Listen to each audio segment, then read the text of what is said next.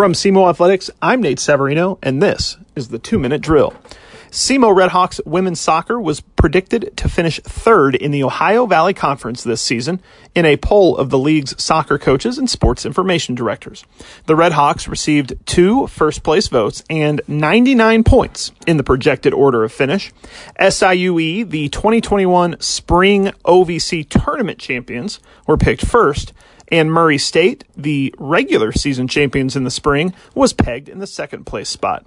The Redhawks finished last school year's spring campaign with a 7-4-1 overall record, posting a 6-3-1 OVC record for third in the league. SEMO qualified for its 4th straight tournament and finished as the OVC Spring Championship Tournament runners-up. Senior midfielder Lauren Welker was tabbed to the 2021 OVC Players to Watch list. Welker, a senior from Jackson, Missouri, was named to her first career OVC preseason team.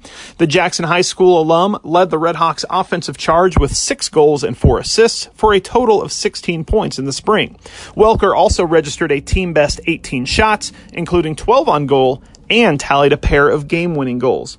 Welker is one of 8 Redhawks soccer student athletes from the local Southeast Missouri region.